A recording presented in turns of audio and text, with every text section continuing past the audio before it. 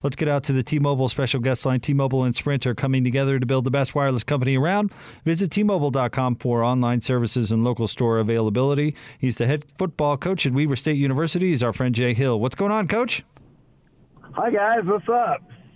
Oh, man, we're just trying to talk some sports. The NFL is starting tonight, which is awesome. Gordon, of course, picked the Chiefs because they're the favorite to win the Super Bowl, and I'm just excited to watch a little football tonight, to be honest. Well, that's a good pick, Gordon. I think that they're going to be the favorite in most games. So. See, Jay, here's the thing. I mean, I make a pick based on how good the team is, and then Jake makes fun of me for picking the better team. That's why I always pick Weber to beat whoever they're playing that week. Well, I appreciate that for sure. I appreciate that. But yeah, the Chiefs, they're probably a good safe pick.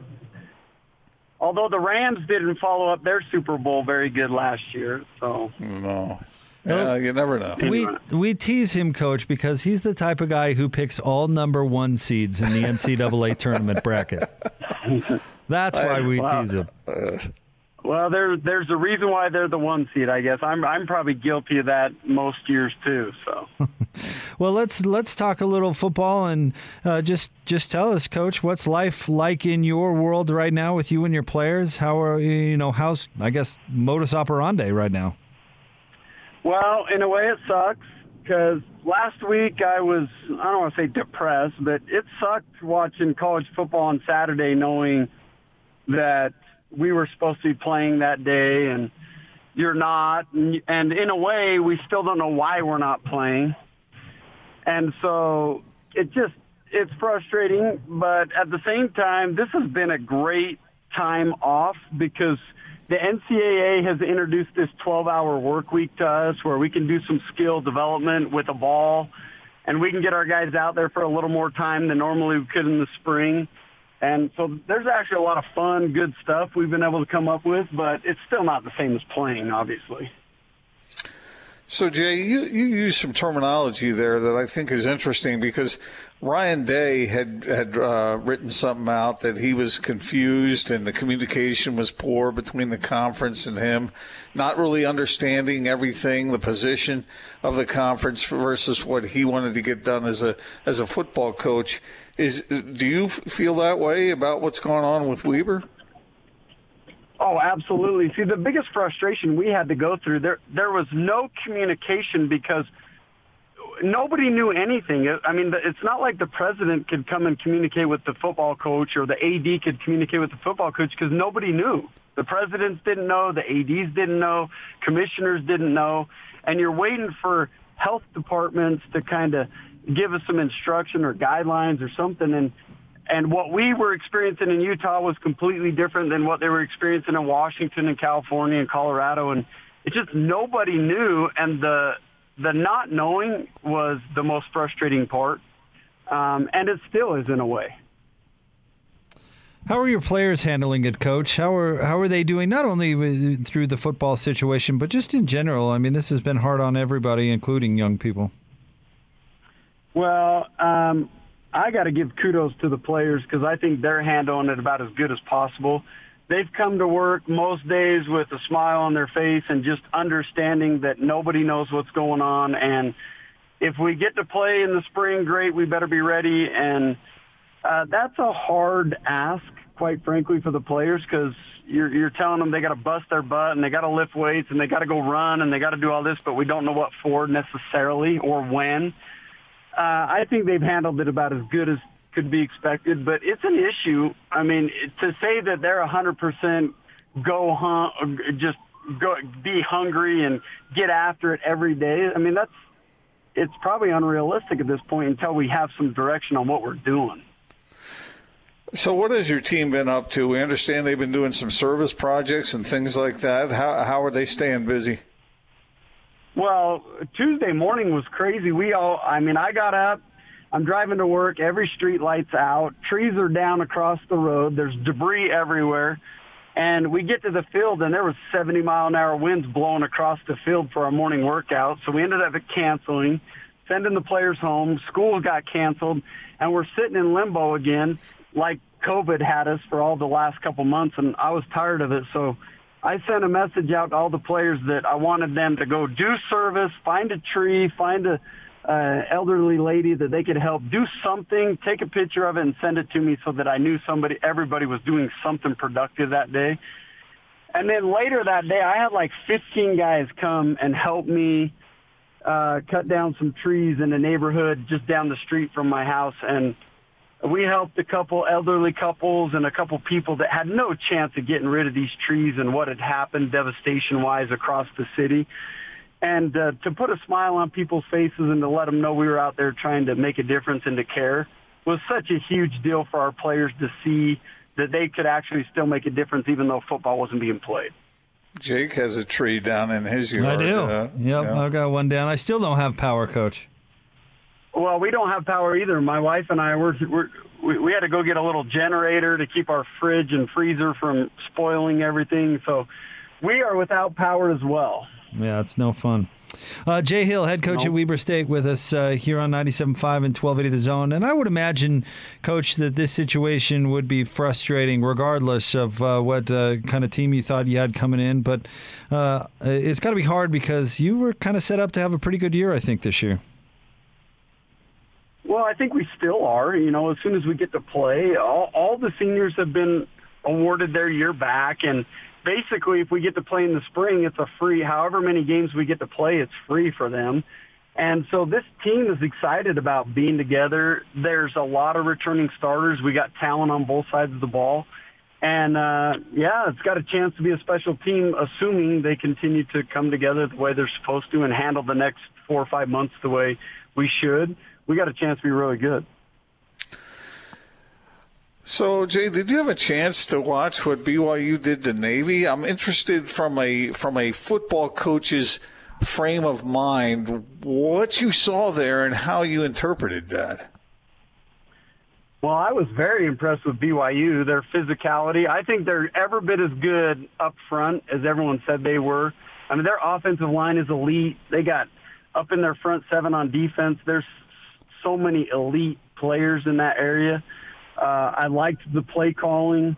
I thought they were aggressive on both sides of the ball and did a good job tackling for a first game, going up against an option first game. They looked super good in all aspects to me. Jay Hill is with us here on 97.5 and 1280 The Zone. It's kind of been the bread and butter of some of your teams and some Utah teams you coached on, certainly. But in this year's BYU team, you mentioned the guys up front. When you have an offensive line that really is good and has played together for a while, how much does that make everybody else on the team look? Oh, yeah. It starts with that crew. I know they go unrecognized a lot, and people overlook them, and, to be a quarterback or running back is maybe a little more sexy.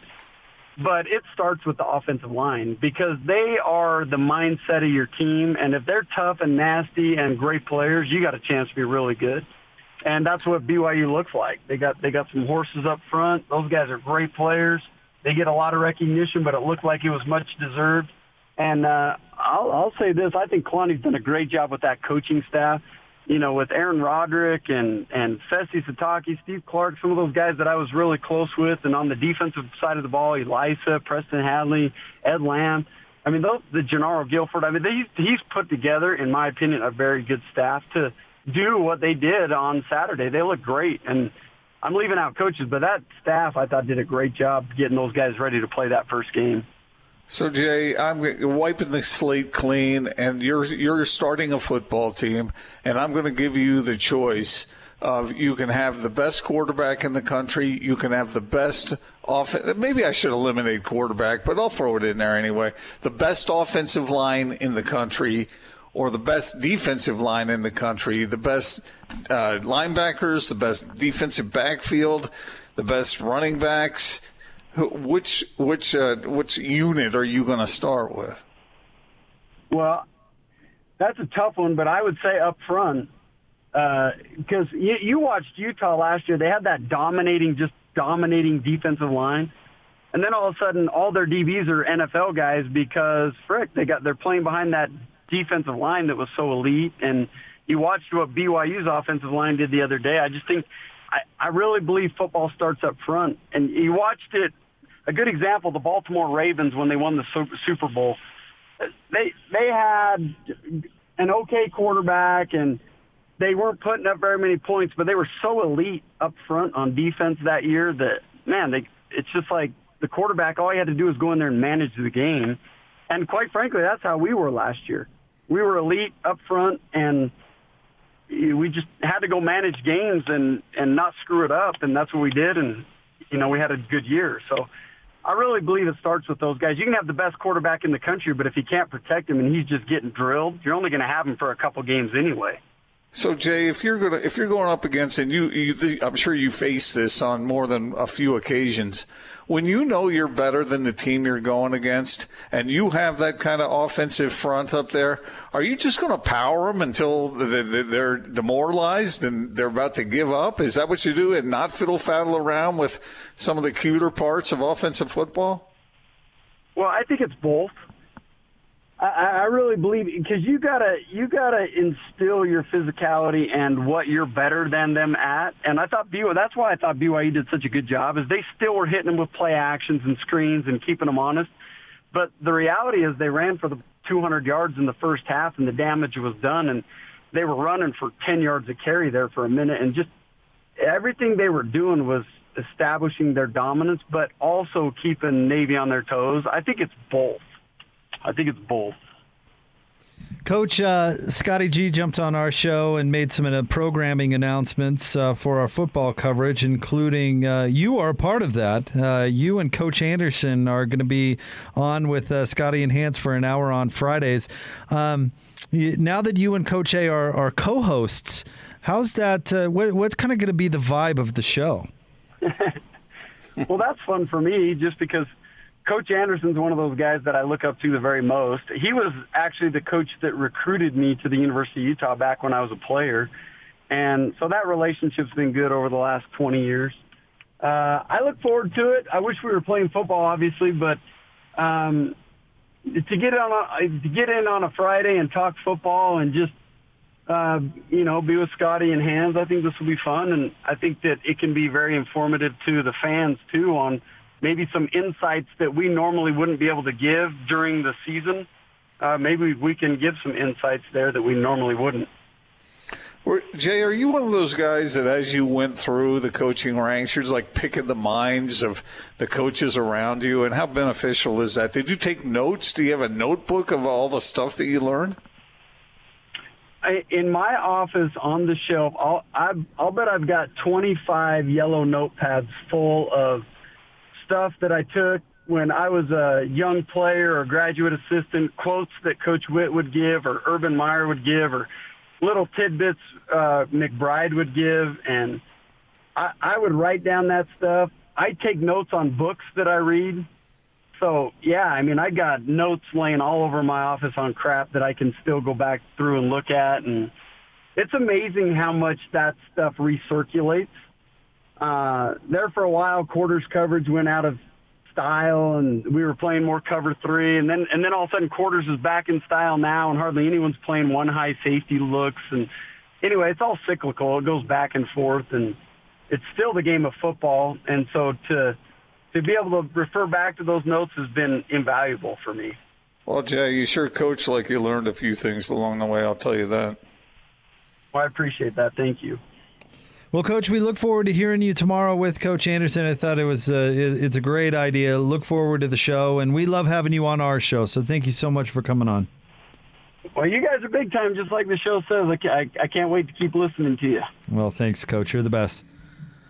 There you go. Jay Hill, head coach at Weber State, with us here on The Big Show on 97.5 and 1280 The Zone. And, yeah, one heck of a football coach, Gordon, and one heck of a good dude to admire what he's done there at Weber State. You remember, this was back when you and I were hosting together the first time, what a disaster it was when the John L. Smith hire went south, and Jody Sears was kind of a last-minute person that nobody had ever heard of that they hired, and that didn't go well for a couple of years. And when Coach Hill picked it up, man, there was a lot of building to do, and now he's doing things repeatedly that we've never seen at Weber State before. But he knows how to recruit. He knows how to get the right players that are a good fit for his program, and that is Every coach at the college level that I've talked with brings that up. Anyone worth his salt brings that up immediately. You got to get the right players. And then once you do get, and it's different for every program, at least different levels of college football. And Jay knew exactly where to go and what to do and how to put that thing together. And then, like I said before, he coaches them up real good, and we see the result.